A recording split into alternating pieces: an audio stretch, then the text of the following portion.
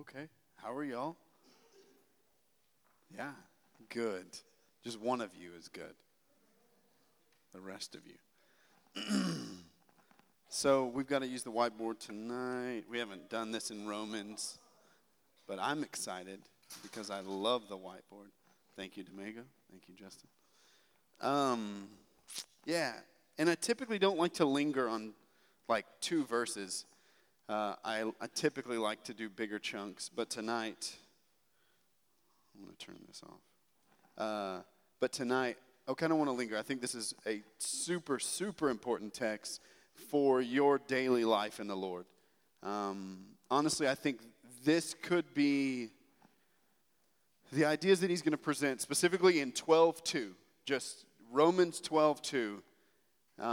If you can take a hold of this idea, I think it transforms the way you move through your daily life completely. I want to drop down and get, honestly, as practical as we can possibly be. We've been pretty high-level theology. 9, 10, and 11 of Romans is just, it's like, good Lord, that's just too much, Paul. 12 on is going to be very practical. But tonight, I mean, honestly, this is where the rubber meets the road in your interactions with the Lord and with the daily battles that you face. And your future kind of depends on how well you engage in this battle that we're going to talk about tonight. So kind of the way I want to do this, I want to draw just a simple sketch of, how do I say it, what a human is? I don't know how I'll draw it, and it'll make sense. I have my large purple marker. We'll see how this goes. Okay. And then we'll read the text once we kind of get an idea of what a human is, and then and then y'all are going to preach the rest of the sermon for me, honestly. I want to ask you questions. I want you to answer me. Not like the how are you doing thing where only one of you answer me. I want your input. Well, you'll see. So like I said, let's start with what is a human. This is simplistic, but it's for the sake of understanding. This is not gospel. This is just a simplistic drawing to help us understand all of the faculties at work inside of us humans, okay? So let's draw it like this. We're just going to do 3 circles. This particular way of viewing it comes from a guy that I really like. His name is Neil Anderson. Again, he's not an author of the Bible, but this is just a good way. Come on now, make it all the way around. Here we go. It's just a good way of thinking. You are a body, right? You see when I say this is what a human is. Okay. And then I want to break this one up into 3. Let's do your emotions here. And then I'm going to do your will here. And then I'm going to do your mind here. Okay? So you're a body, but inside there's an immaterial aspect to you. You have these emotions. In some of you, this is stronger than in other people. You have a mind, and in some of you, this is stronger than in other people. And then you have a will, and in some of you, this is stronger. The people that are strong here, I don't care for you too much, but that's fine. That's because I'm strong here. I'm an emotional person. But these 3 faculties.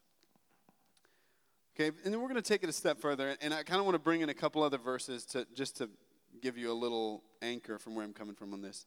It seems as if prior to Jesus, this is all that we've got here. That we are spiritually dead. Psychologically, we've got this going on. There is an immaterial part of us that's still functioning prior to Jesus. Everybody knows that. You have mind, will, emotions. You have desires to do things. You have feelings when people hurt you. And you have things going on up here that are not a part of your material body, but they're an immaterial part of your body that's rooted in something material. It's rooted in brain matter. It's rooted in some other things. So this is where a drawing is difficult because you're a complex human being. But prior to Jesus, it looks like when Adam and Eve rejected God and walked away from him, they became spiritually dead. Ephesians 2, you were dead in your trespasses and sins in which you once walked, following the course of this world and the prince of the power of the air, that sort of thing. But you're dead. And then when Jesus talks to John, I'm sorry, not John. In the book of John, Jesus is talking to a guy named Nicodemus. And he says, don't you know that you need to be born again? You need to be born of the Spirit, is what he says later in that dialogue. In some sense, when we believe in Jesus, our spirit is resurrected.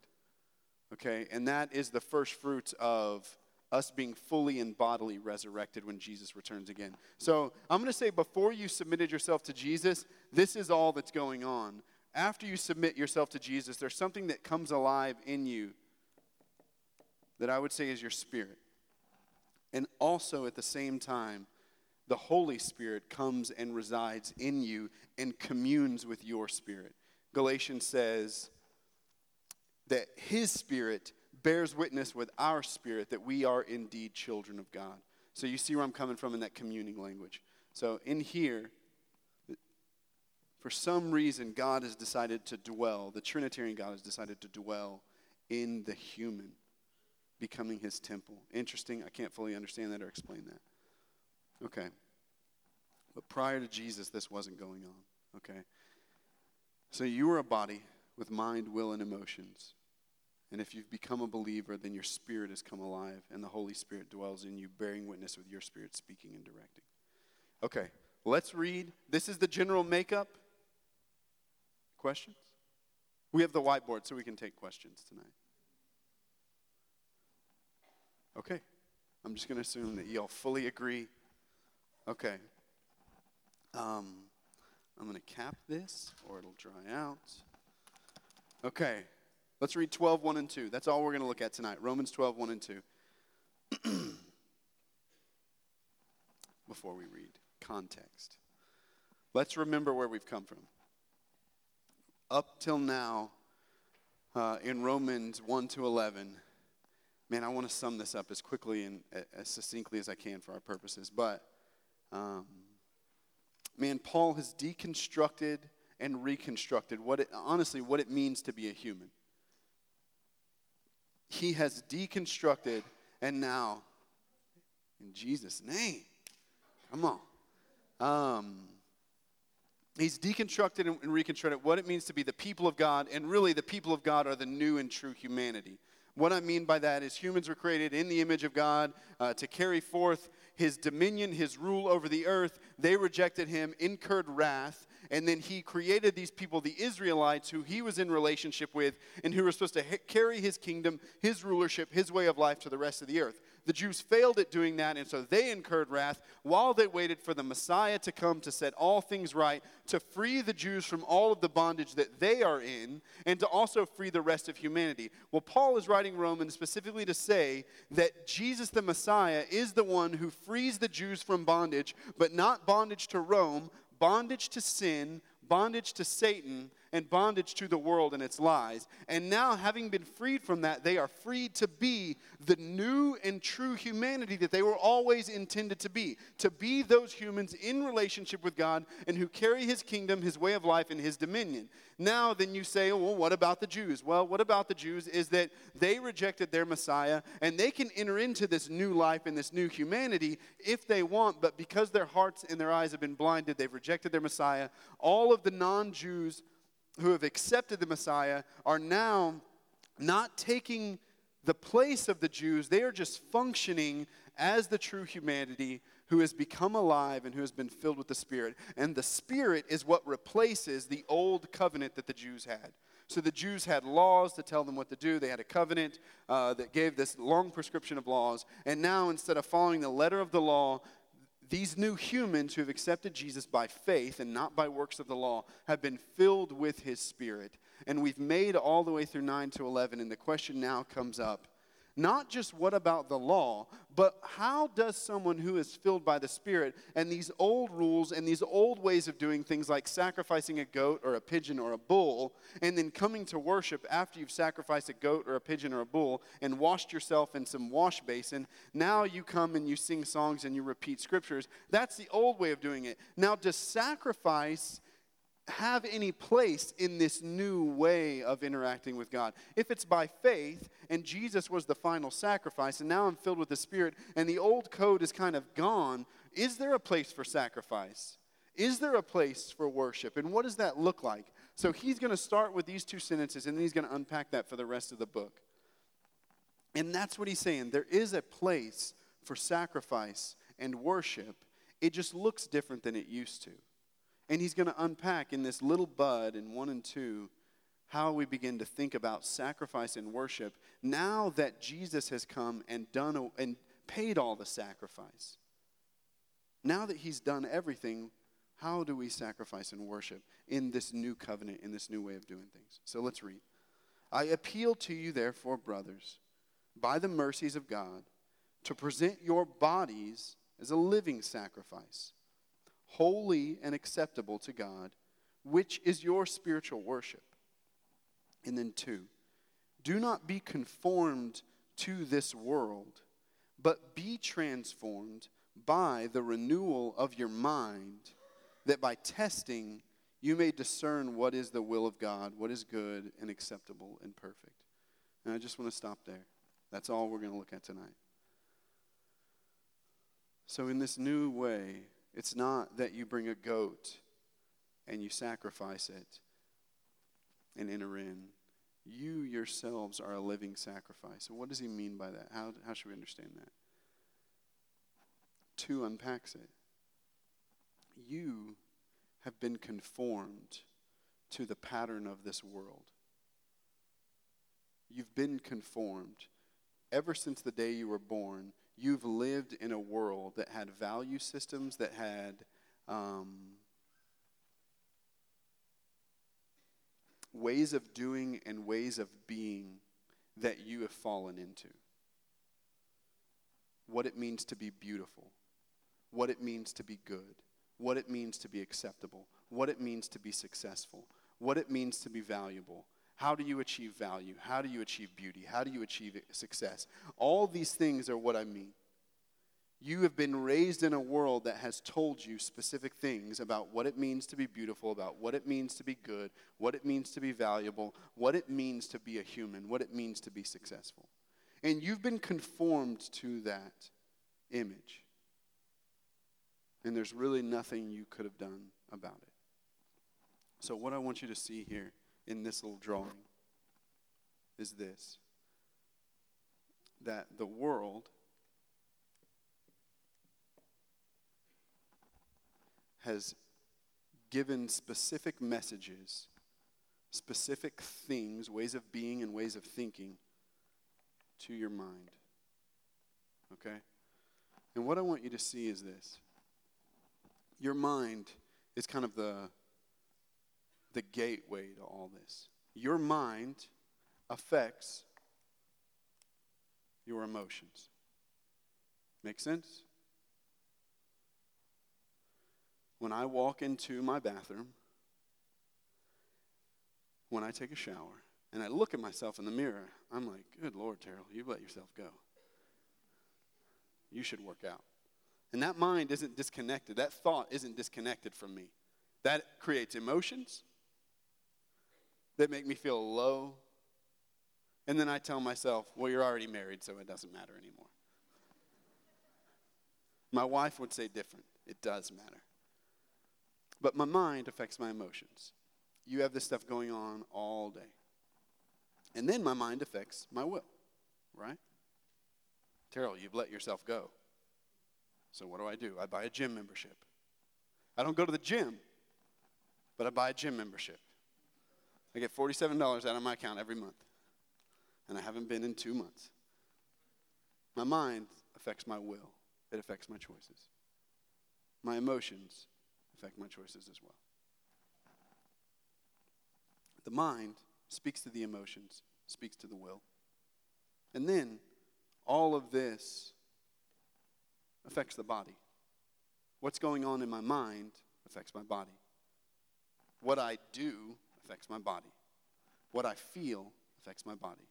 Stress destroys the body. Anxiety destroys the body. So do you see what I mean? The mind then becomes the gatekeeper for all of this. Prior to this happening, though, prior to the Spirit working in you, prior to the Spirit coming alive in you, there's only a few sources that speak into your mind. The world is one, so the world and its messages. Just throw at me. What are messages that the world tells your mind? Get money. Okay. We're just going to draw them out. Get money. Not good enough. Okay. Sex is God. More is better. Come on, y'all are deep.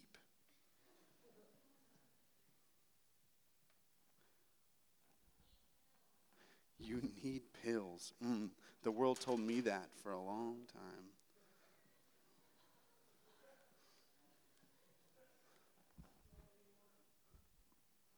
What is it, Jerry? Get all you want. We'll put that next to money. That's what led me down the pill route. Exactly. Okay. Get a mate. Okay, let's stop there. Right. And when we say world, every world is a little different. And when I say every world, I mean these messages are particularly Western and American.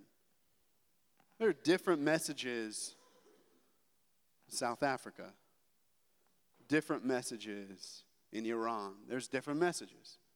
We get these particular messages. Now, we can even go a step further just for a second. You also grew up in a particular world called your home, and it had messages. Now, some of you might have grown up in a home that had good messages, that helped you meet these messages that you get in the larger world. Some of you grew up in homes where you got these messages on steroids because they weren't coming through a commercial, they were coming from your dad in your face. That's particularly difficult. Particularly difficult. But the world has messages, and it conforms you to its image by speaking them into your mind, creating emotions, and creating choices that affect all of you. Okay, Ephesians 2 also tells us that where does the world get its messages from? So you were dead in your trespasses and sins in which you once walked, following the course of the world under the prince of the power of the air. Interesting, right? It's funny that all of these, when you pursue them to their end, kill you. That's so interesting. These people that have gotten money and gotten all that they want, do they look happy? Do they look filled? Do they look satisfied? Not for the most part, no. Incidentally, not only does the demonic realm control the way the world goes, the demonic realm has the capacity to speak into your mind. It's particularly biblically that Satan put it in the heart of Judas Iscariot to betray Jesus. So, that's happening, and it's happening in line with this. And then, lucky you, you have your flesh. This is all you. Your flesh tells your mind, get money. Get all you want. Look at porn. It'll feel great. Your flesh receives these messages with joy. Now, not all of them, but some of them. It rejects some and accepts others. So your flesh speaks to your mind. Now, this looks grim, right? This looks grim. But what happens after you become a believer, after you've submitted to Jesus and the Holy Spirit dwells inside of you? Let's just, to be fair, some worlds have what I would call biblical influence. Some worlds are not nearly as bad as other worlds. Okay? So let's just be fair. That happens a little bit. what happens when the Spirit comes and dwells inside of you is you get this other voice. You get this other voice. So, okay, after I draw this and then we read we read Romans 12:2. This kind of makes sense, right? When he says, the new way of worshiping and sacrifice is to present yourself to God. Because your flesh has reigned and ruled in your life. And your mind has been conformed to the pattern of this world. It's been completely conformed to it. And so now that the Holy Spirit is leading, the Holy Spirit is guiding you to put to death the parts of you that are in line with the world and really are in line with the will of Satan for your life. So the sacrifice within this new way that Jesus offers is not bring a goat to make you right before God. No, Jesus has received all the sacrifice to make you right before God. He has been the sacrifice. But you are still conformed to the image that has been created by Satan and the demonic realm via the world, and your flesh willingly accepting all of these ideas. So sacrifice and the worship inside of this new way of life, being the true humanity, being a part of the people of God, now it is putting to death as the Spirit leads these specific places in your heart and your mind where you have been conformed to this image. Okay? But don't be overwhelmed. We have a good Father that knows how to lead and guide at every step about what needs to be put to death when. He loves and he cherishes, and so he leads. But there are places in you and in me that need to be put to death. There are ways that we treat our friends. There are ways that we treat ourselves. There are ways that we think about ourselves. There are ways that we engage with money. There are ways that we engage with alcohol. There are ways that we engage with pills. There are ways that we engage with the world around us that need to be put to death. And that's what he says in 12:2.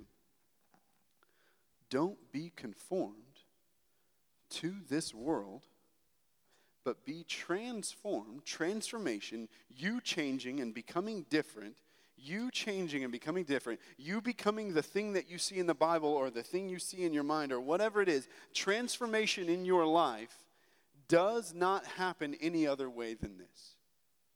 Transformation happens as your mind is renewed, not after this or this or this, but after this.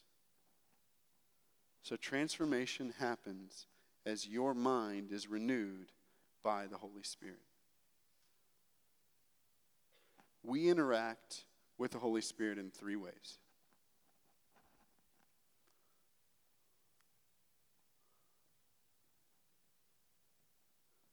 God's people, God's word, and directly.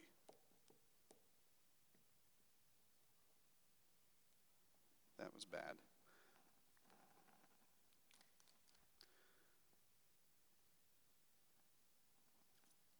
The Holy Spirit is speaking to your mind via the Bible, via the people around you who know it and know the voice of his Spirit. And knowing the voice of his Spirit is exceptionally difficult because these voices are exceptionally loud. Exceptionally loud. And we live in a world that has made them louder. So you probably study while you listen to music, and then you get in your car and you turn on music, and then you get out of your car and walk to class and listen to music, and then you get to class and you leave one earphone in and you listen to the guy talking into music. And then you leave class and you put the other, and then you get in your car and you listen to music. You take your buds out and you turn on TV, message.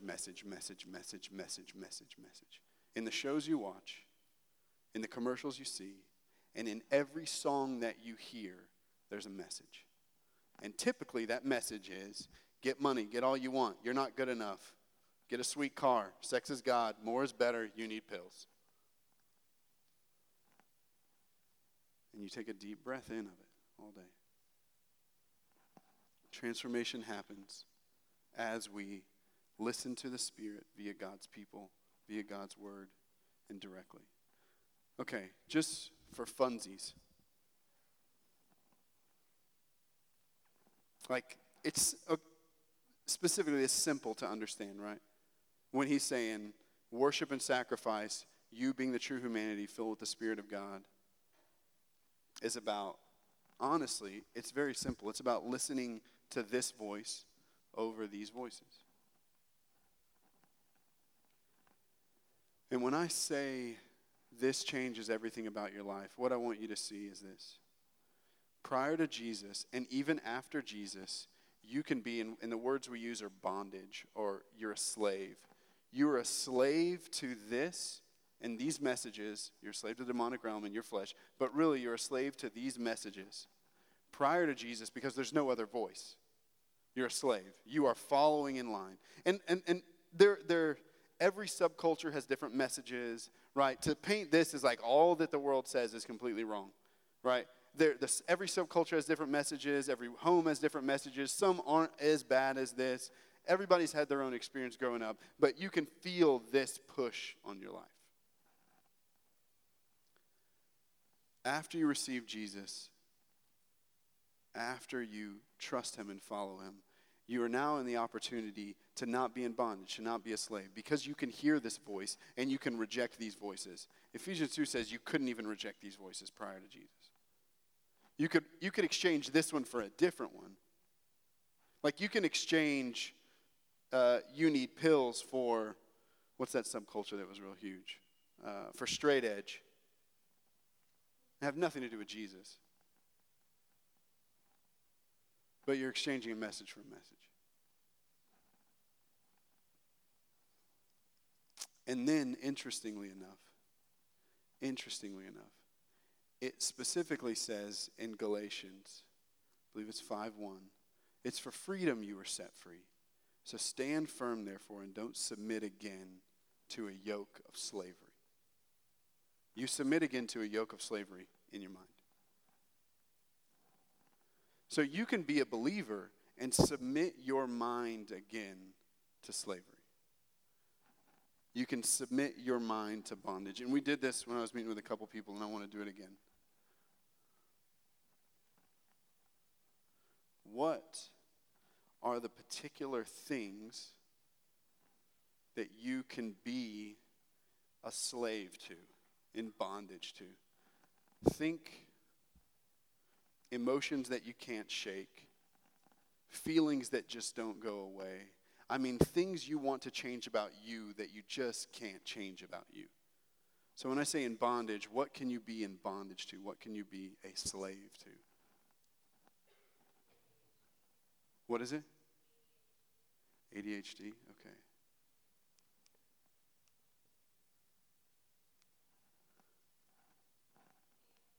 Fear.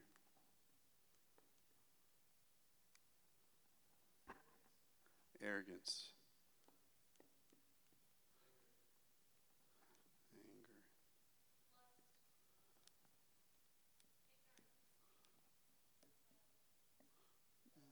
Anger. Come on now.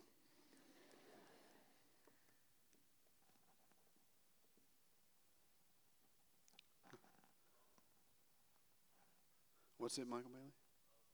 Autism.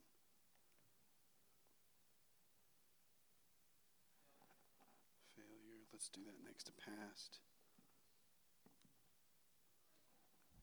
What is it? Perfection. Let's do that next to arrogance. Bitterness next to anger. Loneliness. Oh, hold on. And apathy is close to ignorance. Depression. Instability. Okay. All right, we got to stop there. Okay. What was the last one you said, Michael Bailey? Jealousy. And then what'd you say, Jerry? Self. Okay. Okay. So keeping in mind that some of these things are the product of broken humanity. that I've seen Jesus step in and heal completely and do away with in a moment. And some, he doesn't. We look forward to the day that he returns again and resurrects these bodies and changes everything. But a lot of these, the vast majority, are things that you don't have to live with your whole life and have very much to do with Romans 12:2. That you not being conformed to the pattern of this world and you being transformed by you taking control here. And when I say taking control, I mean taking control in Jesus' name to agree with what he has said.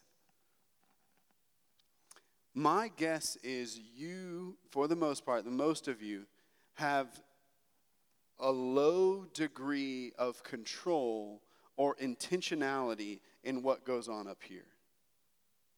On a day-to-day basis, the things that cross your mind, you automatically assume are the product of you, and they are things that you ought to agree with. Most of the things that cross your mind, you think are the product of you and things that ought to be agreed with. Most of us haven't really learned what I would call intentional thought control. And when I say that, I don't mean that you can control everything that you think. I do mean that you can control how long you linger on thoughts in your mind. You do get to decide not what crosses your mind, but you do get to say, nope, that one sucks. Or, yeah, I agree with that one, I'm going to keep that one. You do have that authority and that control. So one thing we talked about this week, the difference between being mature in Christ and being free in Christ, being free in Christ really just begins by saying, no, I do believe that there is a degree of control that I exercise here, and I'm going to begin saying no to the lies that the world tells me, that my flesh tells me, and the demonic realm tell me. You're not good enough, you're not pretty enough, you're not valuable enough, you're not enough, you're not enough, you're not enough, you're not loved, you're not valuable, all those things. To say no, and meet that with the truth that the Holy Spirit is giving to me via his word, his people indirectly. You are valuable because an infinitely high price has been paid for you. Don't fear because I will provide everything that you need. I hold all things in my hand and I hold you in my hand as well. There are truths that we meet lies with, and that is how our mind is transformed and we are transformed. But it begins with us taking authority over what goes on in here and not just being slaves to it. And not just assuming that because it's there, it's a product of me and I should agree with it. Your thoughts are coming from here, here, here, or here. Period. And the more maturity happens, the more you say, I agree with this and I reject this. That's all maturity is. Because when that happens, you're going to see the Holy Spirit taking more control of your will, more control of your emotions, and therefore more control of all of you. You have authority in Jesus' name for a sound mind. You've been given that. You've not been given a spirit of fear, but one of power and love and a sound mind. You're not a slave to your thoughts. Now, you have probably had thoughts, most definitely, for your whole life. And when I say that, I mean you've had particular thoughts for most of your life. You've had particular ways of thinking that you adopted when you were like 4 or 7 or 10. A lot of times because of trauma, a lot of times because of rejection, a lot of times because of hurt or abuse and all these things. You adopt ways of thinking. And psychologically speaking, your mind then, as you think a thought and think a thought and think a thought, Keith talked about this, 6 months ago when we let Keith Hubbard preach, that your neurons in your brain, the nerve endings in your brain, after they have a thought and a thought and a thought, they grow stronger and stronger and thicker and thicker. And so it's not just that you decide, I'm not going to be fearful, and that's it.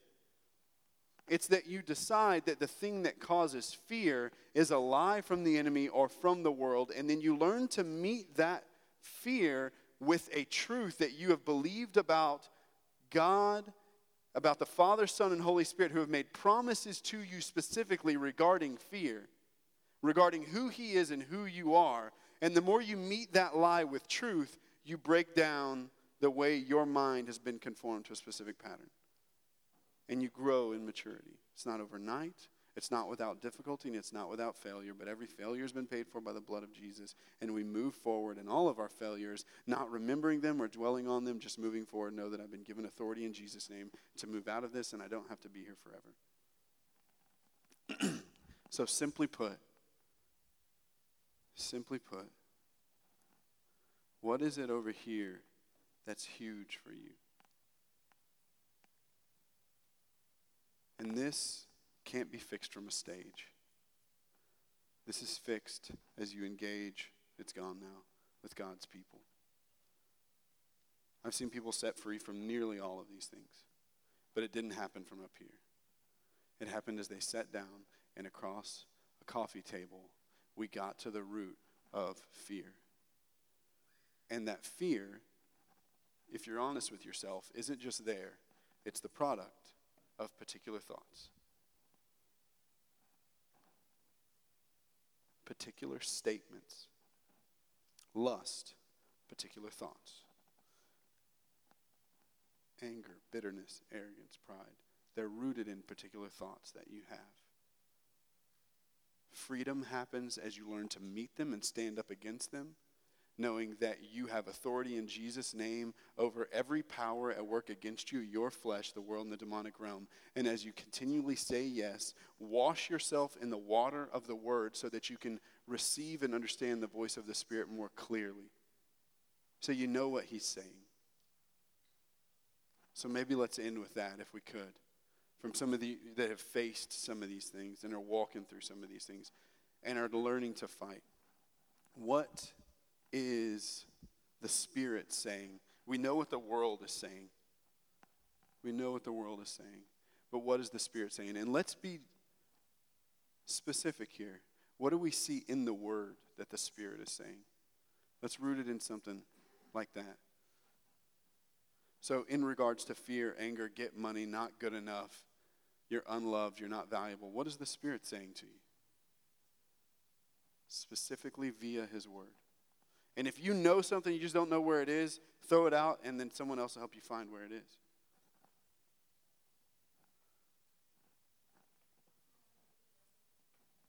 Hold on now. One more time. Do not awaken love until it's ready. That's Song of Solomon. That's right. Okay.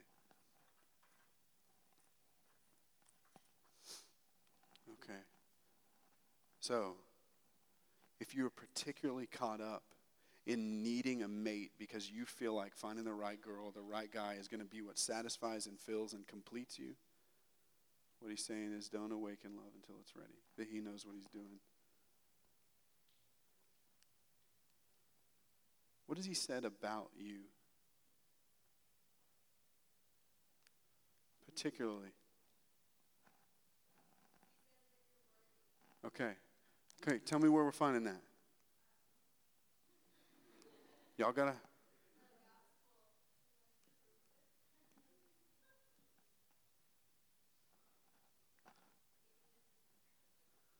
Okay. Hold on. You said like 4 of them. But yeah, we're going to add that to you are worthy is.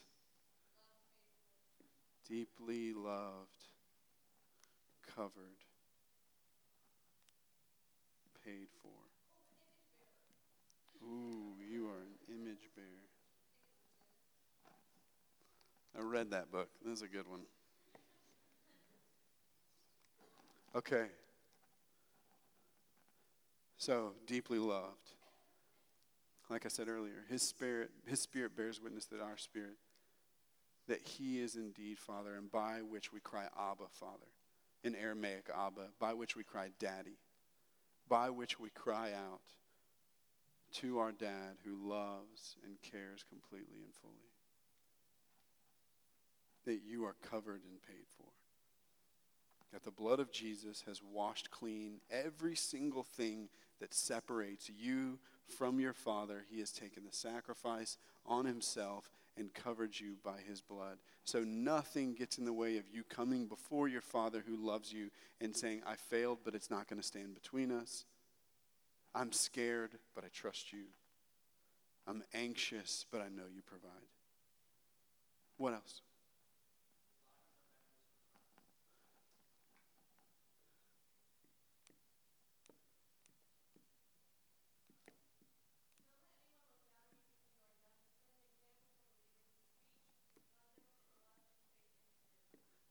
Ooh, Timothy? 1 Timothy, yeah. I can't write that one down. It was just long, but very good. Okay. You have a wicked heart. Okay, now, I want to meet that one. I want to meet that one with something that's true post-Jesus. So, yes, our hearts are wicked because we have been marred and conformed to this image.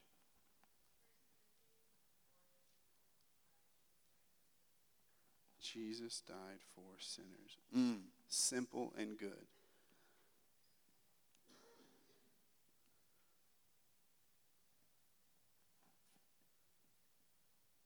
Simmers?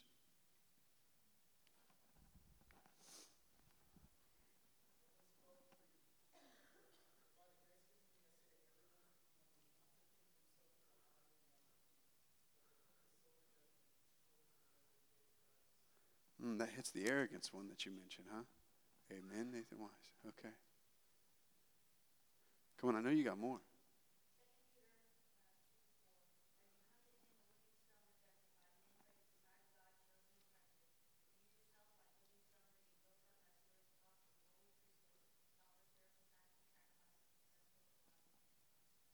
Come on now.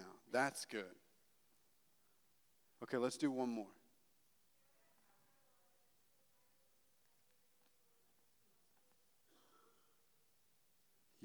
Yeah, come on. Come on now. And you have to read that one. Just know it. Okay, let's do one more, actually. Yeah. Okay. Okay, what I want you to see with that is that there are particular truths that meet particular lies. Maturity and freedom happens as you learn to reject lies quickly and accept truth quickly. The longer a thought runs through your mind, and it's really the same thing as when you think about lust. Okay, for guys, let's just run with this because I'm a guy and I know what it's like to walk around SFA campus.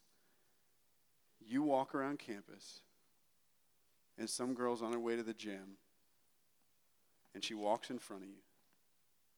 When she walks in front of you and you notice her, you haven't sinned. When she walks in front of you and you're like staring like a weirdo, and then you keep staring and then it keeps going and all these thoughts start coming to your mind, there you've entered in. It's the same thing with thoughts. It's the same thing with thoughts. You've not sinned. You've not failed when that thought comes across your mind. But when you take that thought of anger or rejection or fear or anxiety or your lack of value or whatever it is, and it goes, and then you like a weirdo start staring at it and taking it in and letting that offense that's happened to you get rooted more deeply and more deeply and more deeply, that bitterness takes hold. When you think about what might happen in your life if you fail this test, if I fail this test, then I don't get into nursing school. If I don't get into nursing school, then the rest of my future is going to completely fall apart. So you let this thought develop into this monster. Maturity happens as you see the thought and you say no, because I'm rooted in what I believe. You have authority to decide what you believe. You don't get to decide everything you think. You do get to decide what you believe. So when you meet your thoughts with your beliefs, you're going to see a change in your emotions, a change in your choices, and a change in you. And that's all that he's saying here. We're going to read it one more time.